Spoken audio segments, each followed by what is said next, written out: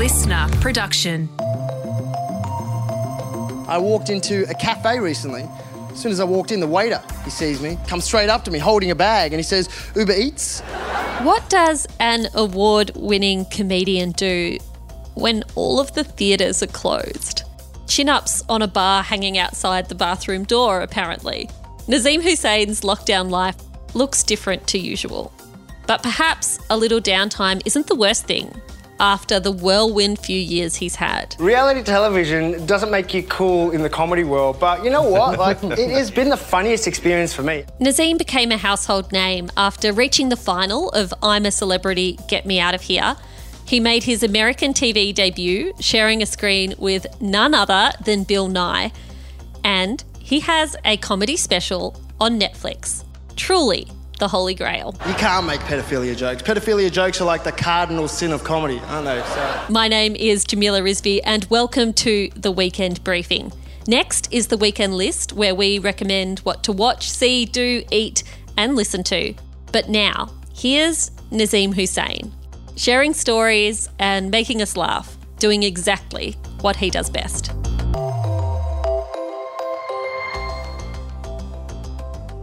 Nazeem Hussain, welcome to The Weekend Briefing. It's lovely to have you. Thanks for having me. How was lockdown 5? Not bad, know exactly what to do. Pulled out the old weights from under the couch, put up the chin-up bar in the entrance of the toilet, scheduling my regular walk to the cafe.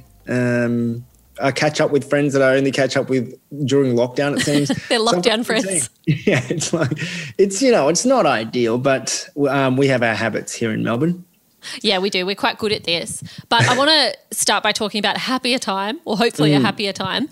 I want to take you right back and ask, do you have an earliest memory? Can you pinpoint the first thing of your childhood that you remember? Yes.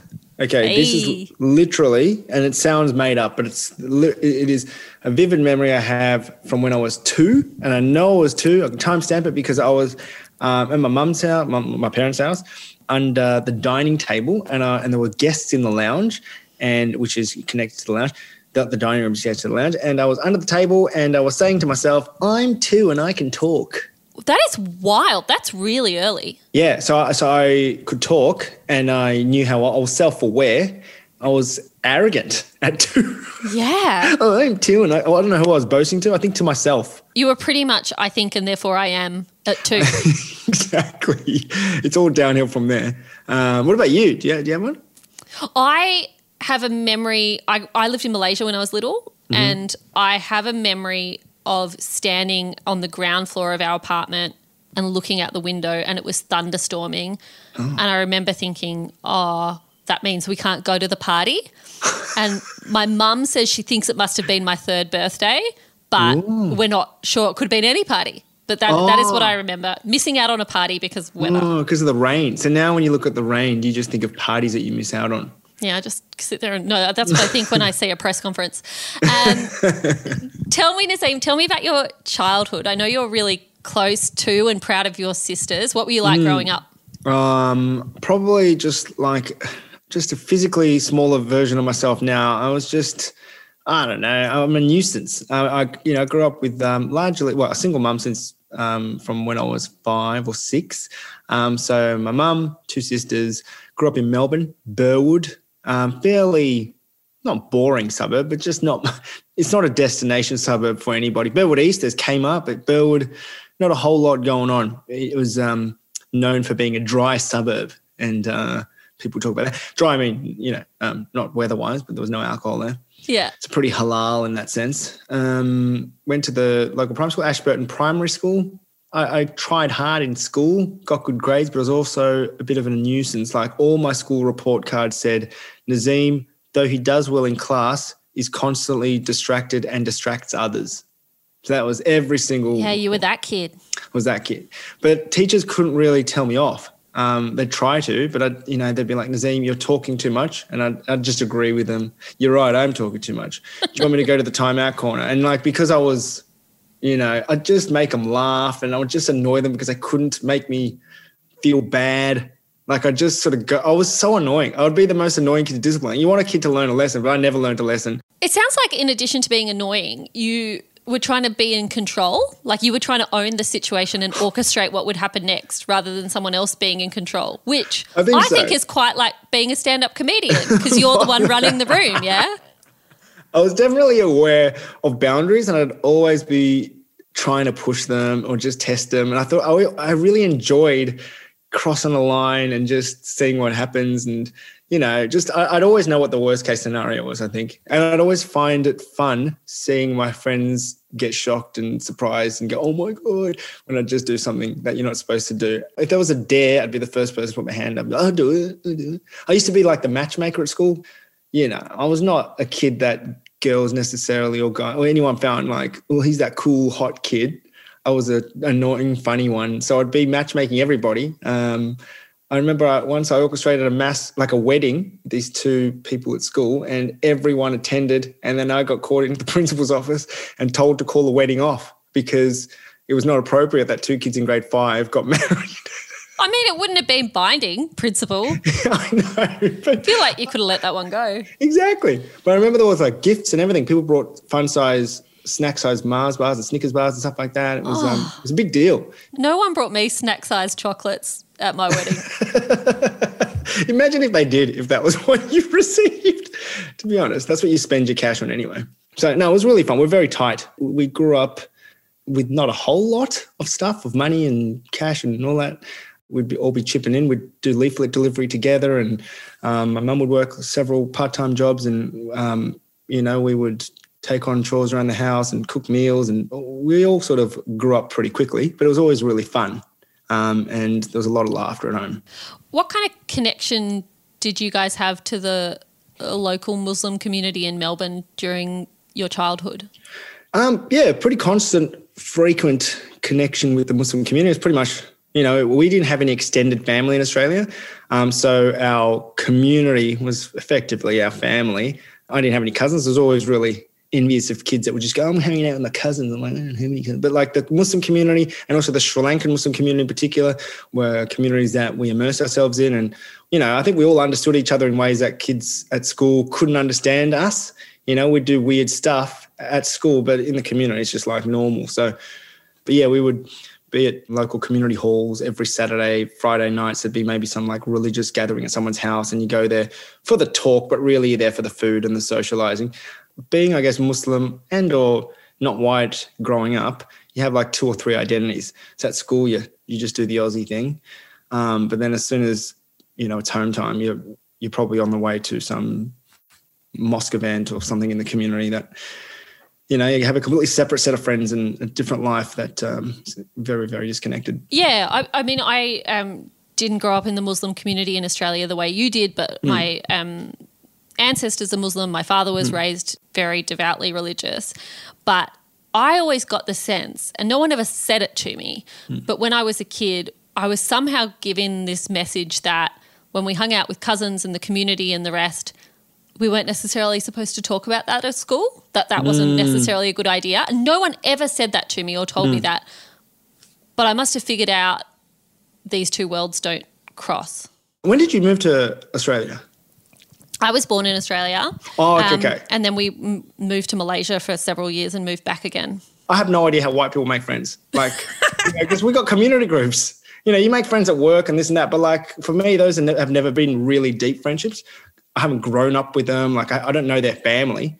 Whereas, when you make friends in the community, you know everybody that's connected to that person. So I'll ask my husband and get back to you on how white people make friends. How do white people make friends? I will report back.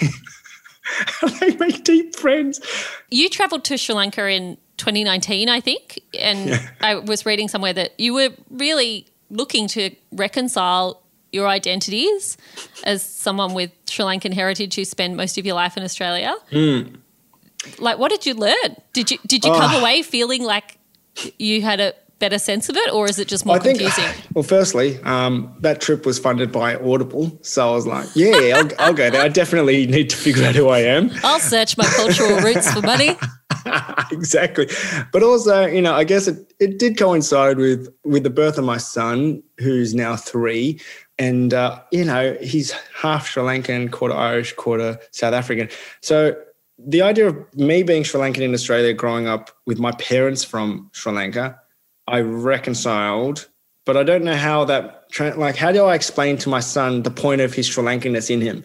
And what do I need to know in order to pass that on to him? What role does being Sri Lankan in me have to do with it? So anyway, I just thought I'd go there and figure out Sri Lankanness, what it means. The version of Sri Lanka that I understand via my mum is an idea that she had in her mind from when she was living in Sri Lanka up until the mid-70s. So it's kind of a dated idea. It doesn't necessarily marry with the Sri Lanka of today. You go there and it's almost like in many ways Australia. I still really don't know how to answer what it means to be Sri Lankan. I think it's just nice to know that lineage is important, and knowing where you come from helps you appreciate where you are, and sort of seeing the life that my parents and my grandparents and my family abroad have lived in Sri Lanka just helps you appreciate, rightly or wrongly, like what we have here in Australia, and also just the life that I live now. I have found whenever I've travelled back to India, where my father's family are from, that I don't get a sense of I belong here in the place in at India, all. you mean? Yeah, I don't get that at all. But I do get a sense of I belong with these people. Like I tend to feel it about meeting family and extended family because we look similar and exactly. We've got so much in common, but the place still feels like I'm a visitor. Well, that's the craziest thing. It's like, and I think only like our generation of ethnics will kind of get it. Like in Australia, it's still a normatively white society. Like you just turn on television, just walk, it's white culture is normal. So yeah, you don't feel completely Australian here, but then you go back to India or Sri Lanka and we look like we fit in, but we don't. Like what actual stake do we have in those places? Our lived experience, we haven't put in the years over there. Yeah. I always feel like when I land in Sri Lanka, I'm like, I am home. This is how it feels to be part of a majority. Everyone looks like me. The weather suits my skin. I have a bit of eczema. Goes when I'm there. Like this is just. But then I start talking and everyone looks at me like, look at him. The face doesn't match the accent.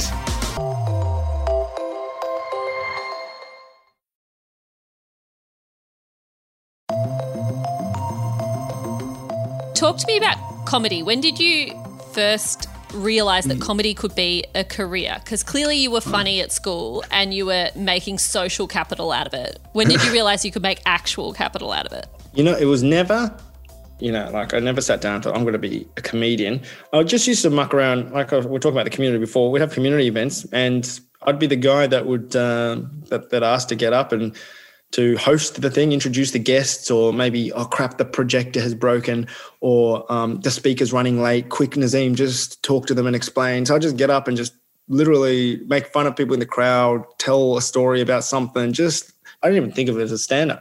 I was actually inspired by this group of comedians from America called Allah Made Me Funny. They're 3 Muslim comedians.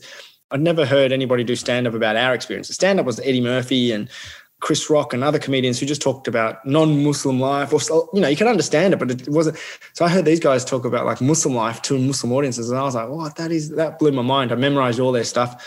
I even used to perform it to community groups, thinking that was fine. Oh, just ripping off their stuff. I was like, "Have you guys heard Azhar Usman?" And then I'd literally just do his routine. People would laugh, and I thought I was just like singing a song. And I met them when they came to Australia. They toured Australia, and the promoter said they wanted a local Muslim comedian to open. And there wasn't any local Muslim comedians. And someone said, oh, Nazeem's a comedian. And I was like, am I? And so I met them, and I was like, guys, I love your stuff. I perform your stuff everywhere. And they're like, what? That is so weird. But they asked me to open for them across Australia, including at Her Majesty's Theatre in Melbourne, which is like a 2,000 Oh, whoa. First gig I did as an actual stand-up was in front of 2,000 people. Never done stand-up in my life. And I just told stories. And then, the crowd laughed as they normally would to those sorts of stories. And then I saw them do their thing and they smashed it. And afterwards they were like, hey, so, yeah, have you done stand-up before? And I was like, not really. I've sort of talked in front of crowds and made jokes about people, but not stand-up. And they said, well, look, there's a writing element to it. You've got to actually consider what you say before you say it and really fine-tune the joke. And so they actually taught me how to do stand-up over a couple of catch-ups. And I was like, so you've got to write your jokes out or think about punchlines before you just tell a random story. Since meeting them, I then went on to into raw comedy. I just was doing it alongside uni and then full-time work. And then it just got busier and busier, this sort of side hobby. Legally Brown, a show that I do on SBS, was commissioned. And so I went to my boss at work and I said, hey, I need to take 6 months off to do this show. I don't think I can say no to it, but I'm also happy to say no to it if it means I lose my job here. And they said, no, look, just do it. They said the corporate world's always going to be here. So I was like, all right, fine, I'll do the show. I did the show, and then it just got busier after that, and it just rolled on, and I just never ended up going back to PwC, which is where I was. And even now, I still think when I run out of jokes, I'll just go get a job again. I don't know if you can plan a career in this thing. It's so weird. Obviously, you filmed a show for Netflix. Are you the kind of guy that pinches himself and kind of can't believe it's true? Or are you just like, yeah, of course, I did that. That was coming. No, I have the biggest imposter syndrome. I always feel like if someone just maybe likes me as a person and it's just like, oh, I'll give him a show. And I'm like, well, you know, they probably like me, but I don't belong on there. But, you know, look, I'll try my best wherever I get an opportunity. But, yeah, it's so weird. I once performed to Kevin Hart. Like Kevin Hart, he put on a series of lineup shows, and it was on his platform called LOL, and it was filmed in Montreal. And I thought, oh, yeah, this is pretty cool. This network is paying for flights and accommodation, and you get to perform and it's filmed. And I thought, oh, Kevin Hart's just executive producing it. He won't be there. And then I walk on stage and he's literally, I could see his face in the middle of the crowd, and I was like, this is the weirdest thing ever. And he was really complimentary afterwards. He came up, he said, that was really good, man. And then his personal trainer, who I also follow on Instagram, said something nice too. So I was like, whoa, I can retire now. Also meeting Dave Chappelle was one of those moments where I thought I can finish. I'm done with life now. It's all. Are you someone who's cool in those moments? Like, no. Do you gush? Do you go silent? Yeah, I go crazy. Well, actually, the first time I met Dave Chappelle was backstage at the Palais when I was due to open for him that night. And I remember being really excited. Like, he's my favorite comedian ever. Even Legally Brown, the format of that show was, unashamedly based on Chappelle's show. So it's backstage, and Katie Minchin is my promoter, or was my promoter at the time. Her and I were just talking, and then suddenly she's like, hey, Dave, this is Naz. And then it was Dave Chappelle just standing there. I looked at him, and I couldn't say anything. Like, I'm a chatty guy. I literally couldn't say a word, and it was just silence. Dave said, hey, Naz. And then Katie goes, hey, Dave, Nazeem's really excited to meet you. And then he just walked to his room, but I couldn't get a word out. I was just standing there stunned. I'm an idiot. So then I met him, I opened for him. Ronnie Cheng did too, and Matt O'Kine. We did different dates. The last night we ended up in his hotel room, and he was just telling us stories. He had some other people there. It was a pretty weird, bizarre night. And we thought we're just one of a few people in his, that he's met. Hundreds here in Australia. He's going to forget us. Fast forward to 2017. He was hosting Saturday Night Live before Trump got elected, and he was doing a warm-up show at some venue, and I got myself a ticket. On the way in, his agent saw me and said, oh, he can open, or he's an opener. Give him a band. He's a comedian. So they put a band around my wrist, and then I went and hung out in Dave Chappelle's room, and I was like, oh, my God, I get to meet Dave Chappelle again. I was so excited. The lights were dim. There's music on. Put the lights up a little bit, started looking at the food that he has. He walks in, he puts the lights back down again, and he's like, hey, Naz. And I was like, hey. And he goes, just do 15 to 20 minutes. And I was like, what? I actually didn't think I was going to perform. I thought I was just going to meet him. So I went out on stage. Oh, no. Did 15 to 20 minutes of comedy. The crowd was so good. I actually thought, oh, my God, how the hell is Dave going to follow that? Like, that was insane. That's how arrogant I got. But that's how generous the crowd was. Then Dave comes on and literally takes it to another atmosphere. Like, it was just insane. I was like, oh, yeah, fair enough. I was so cocky. But it was one of the best gigs I've had in my life. Anyway, again, after the gig, Dave just hangs out with people. I think I can't remember which A-listers were there, but it was all sorts of weird stuff happened. I ended up talking to a guy, and when he put his number in my phone, he was a guy from the Wu-Tang Clan. I was like, what? I've been speaking to. Anyway, 4 a.m. I think it was, he breaks away from whoever he's talking to and comes up to me, puts his arm around me and announces to everybody, hey, everyone, this is Nas. Every time I come to Australia, I always get Nas to open for me. He's come once, and, but it was very generous. And then he started talking to me, and he said, hey, how's, he goes, congrats on the Netflix thing. I was doing something with Bill Nye on Netflix. I said, oh, thank you very much. And he goes, how's your boy Matt doing? Matt O'Kine. And I was like, oh, he's doing really well. He's doing breakfast radio right now. And he goes, and Ronnie, he's on the Daily Show right now. I was like, yeah, he is. And he goes, I told you when I saw you last time in the hotel room, this has to mean something, or you're going to be somebody. And he completely remembered the conversation. Wow. In 2013 or 14 when he toured Australia. Like, it is bizarre how great his memory was. But also, you know, when you meet your idols and they just elevate in your mind, like he was one of those. I never want to meet him again in case it's just worse. Exactly, in case it was just fake. Exactly.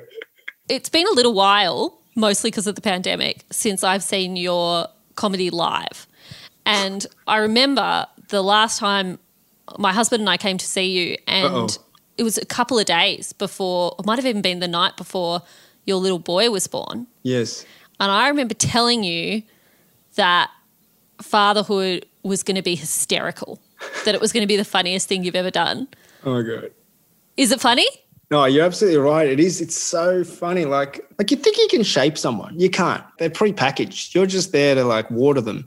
Like he does things just to see my reaction. And I'm the most boring person when I'm around him because you're just constantly just keeping them alive, which means saying no a lot of the time, trying to force feed them. Just, you know, he's proof that personality is definitely a large part to do with genetics. Like I see my own annoying personality traits in him and I'm like, well, I don't know if I should have changed my personality in my life so that my kid wouldn't be as annoying as I am. But he's cute and annoying. There was a phase recently where he couldn't say red, he'd say dead.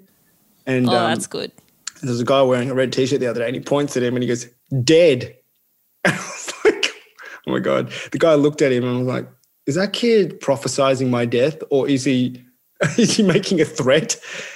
Can I report him? But anyway, he's great. Nazeem, it has been so much fun having you on the Weekend Briefing. I've loved watching you kill it over the last few years, mostly from afar on the other side of a TV screen, and I'm glad things are going so well. And good luck with the chin-ups in lockdown. Likewise, Jamila. Like you're a good influence on my sister and me, so please don't keep your distance. I could come inside the 1.5. That's it for my conversation with Nazeem Hussain. You can, of course, catch him on Netflix with his comedy special. Or if you're in Canberra, then I've got a treat for you. He is coming down your way on the 9th of October and tickets are available now. Welcome to The Weekend List with me, Jamila Rizvi, and Tate McGregor, who is joining us to tell us what we should be watching, eating, doing, podcasting, whatever it might be this weekend, stuff to keep us busy. And with more than half the country in lockdown, we need some suggestions. Tate, what have you got? A brand new album by the Kid Laroi. He's a Kamilaroi boy right here from Sydney, and he's taking over the globe. In fact, he has the biggest song on the planet, and that is Certified. It's with Justin Bieber. It's called Stay. You've probably heard it. I do the same thing. I told you that I never would. I told you I changed, even when I knew I never could. Know that I can't find nobody else as good as you. I need you to stay, need you to stay. But now he's got a whole album. It's called Love 3 Over You, and it was out yesterday. It not only features a song with Justin Bieber, but it also brings along Polo G, Lil Durk, Stunner Gambino, a bunch of really cool hip-hop artists that you should get your ears across. But if anything, you should be supporting this really young Australian. I don't even think he's 18 yet. But it's insane the amount of traction this guy has. So yeah, the Kid Laroi, go check out his new album. But Jamila, let's get into the kitchen. What are we cooking? So when I get locked down, Tate, I like to eat. And in order to eat, I must cook. And I have discovered this amazing Hunza pie, Hunza. It's from Good Food, and it's a classic kind of hippie 60s vegetarian dish. And it makes silver beet, the hero, and it includes the silver beet stems, which normally you like cut up and chuck out. So I think it's a really good sustainable dish as well. Essentially, it's a pie that is full of wholemeal flour, yummy buttery taste, and then it's got grated tasty cheese, some brown rice and silver beet. Really easy to cook, even for those of you who aren't that swell in the kitchen, and really comforting lockdown food. That sounds like exactly what I need right now. And hey, while you're there, we've also had a listener called Lindsay send in a recipe that we should try. She says it's very easy and very delicious. She's cooking peanut butter noodles with cucumbers. This recipe is a Hetty McKinnon recipe. It's creamy, crunchy, salty, sweet, all at the same time. And you can find this one on Bon Appetit. So make sure you check out the show notes because you'll find it linked in there. And hey, if you've got a recommendation like Lindsay, make sure you hit us up on Instagram. We want to know what you're watching, listening, seeing, doing, cooking, podcasting. Send us a message at The Briefing Podcast. I have one last recommendation, and that is a good old Stan watch. So on Stan at the moment is The Bold Type, which has just wrapped its final season. It's been running for 5 seasons now, so there is a whole lot for you to get into. Is The Bold Type perfect? No, it absolutely is not, mostly because it is about women who run a magazine, and when they start a website connected to the magazine, they call it the .com. So there are some errors in this drama, but it is good, cheap, trashy, girly, watchable stuff. It follows 3 young women, Jane, Kat and Sutton, as they commence their kind of working lives at a magazine called Scarlet. And they evolve over the time that they're working there, but their friendship stays really strong. And I always love a show that centres female friendship and doesn't think it has to break those friendships up to make it interesting. Does it pass the Bechdel test? It would most definitely pass the Bechdel test. I would even go so far as to suggest that every episode would pass the Bechdel test, which means that these women are not just discussing the men they might be dating. These women are discussing everything in their lives. And one of the characters, Kat, is a lesbian, so she's never discussing men she's dating. And the other 2 are career women. They're focused on what they're doing for work. They're invested in their families. There are discussions of health scares and breast cancer. There are difficult conversations with colleagues. It's a show that covers everything. And I think while there is some silliness and they maybe rushed the finale a bit, it's also really satisfying, easy watching. That's it for this episode of The Weekend Briefing. Thank you so much for giving us your company. I wanted to ask you a little favour, because we love making this show, we really do, but we can only make it if you guys are listening. And the best way for you to be listening is to subscribe, because that's how you ensure that you never miss an episode. That's how you ensure that we're jumping into your podcast feed 6 times a week, in fact, with news and views and interviews and exciting stuff for you to download and listen to.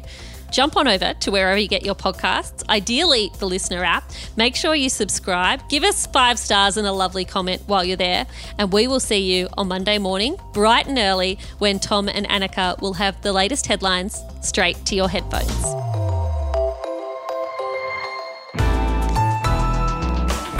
Listener.